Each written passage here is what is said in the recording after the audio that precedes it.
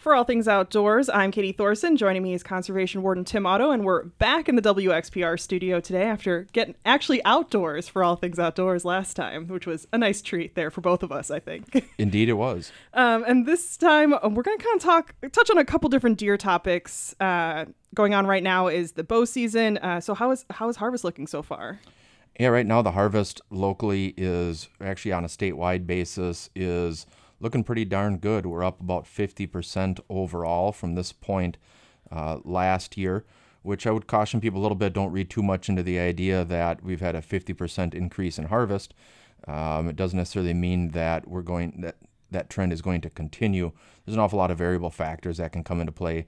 Things like weather, some cultural factors, including things like Packer games and such like that.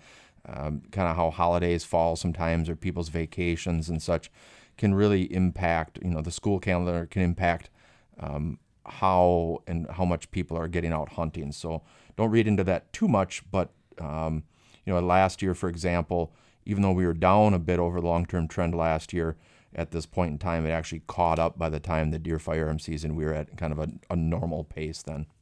And there was also the youth hunt. How did that go this year? Yeah, the youth hunt was quite a success, I guess, if you want to measure it by deer harvest. This year, the youth firearm season, there were over 8,000 deer that were registered during that period, which was up from last year's low of a little less than 5,000. So, quite a jump. But again, we had a little better weather. I think it was a little bit cooler this year compared to last year, so people were more willing to shoot a deer. Certainly when people have to harvest a deer and it's 90 degrees out or even 60, 70 degrees, it can really impact people's decision making on harvesting a deer.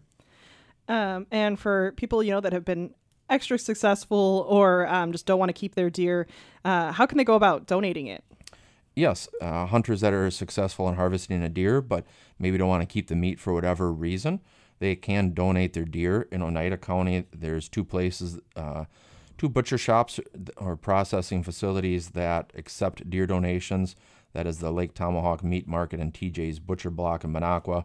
If you're outside of Oneida County, you can go online and there's a list of places by county that you can look up and see what other businesses are taking them for butchering. Whether you're keeping your deer or not, I know that the DNR really pushes chronic wasting disease testing. So what's the best way for people to go about getting that done? Yes, we really encourage that.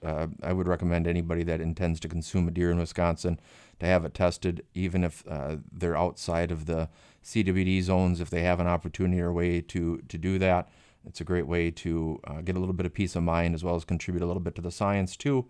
And again, those aforementioned businesses also have sampling abilities. They can help you harvest the lymph nodes or the head to get it collected for sampling. And also in Rhinelander, the DNR Service Center on Sutliff Avenue also has a sampling kiosk, a self-serve kiosk. So, and again, if you're outside Oneida County, just go on our website, look it up. We have several places in each county in the area. And still on the topic of deer, but a little away from hunting, this time of year and kind of going forward, deer versus car crashes tend to go up. Is there a way for people to avoid them, or is it kind of inevitable if you come across one there? Well, it seems like one of those things that if you drive on a roadway in Wisconsin long enough, eventually your number is going to come up and you're going to clip one of those. It's I don't want to say it's inevitable, but it almost is. If you are unfortunate enough to strike a deer in Wisconsin and you kill the deer, or the deer needs to be dispatched and you'd like to claim it, people can register it. They don't even have to go anywhere to do anything with it. They can register it by phone or online for a deer. Really quick and convenient, quite frankly. I've used both methods. I've struck a few deer, so it's pretty simple. And it doesn't cost anything. You just would need a DNR customer ID number. And if the deer does damage to your car, is that something that you should call the police for? Yes. Yeah, we, the DNR, of course, we don't investigate the car crash end of things, but contact your local law enforcement agency, whether it be a police department or sheriff's department, wherever that crash occurred, and they'll help you determine whether or not an accident form has to be filled out or if they're going to send an officer. So give them a call, let them know, and they'll also have some of that registration information handy too. And of course, no one wants to hit a deer. Are there some things they can do to kind of help prevent that at all? Yeah, nobody really wants to. Unfortunately, even from a meat standpoint, a lot of times the meat can be pretty bruised up if you do strike a deer. But just being vigilant this time of year. In October, November, these are the 2 months where we have the most common or the most car crashes with deer annually. Right now, now that it's Halloween, there really gets to be the bucks, for example. The deer are rutting. They're in the breeding season, so they're very active, and quite frankly, they're very dumb too. So they're making bad choices. They're hanging out around roadsides. They're traveling a lot more. So they really make themselves frequent targets. But just being cautious anywhere that you believe there could be a deer, which in Wisconsin, that's most places. And don't just believe that the deer are going to be crossing the road where the deer crossing signs are. Realize that sometimes with the deer, when they are hanging out on the roadsides, that your headlights they create shadows and kind of confuse the deer.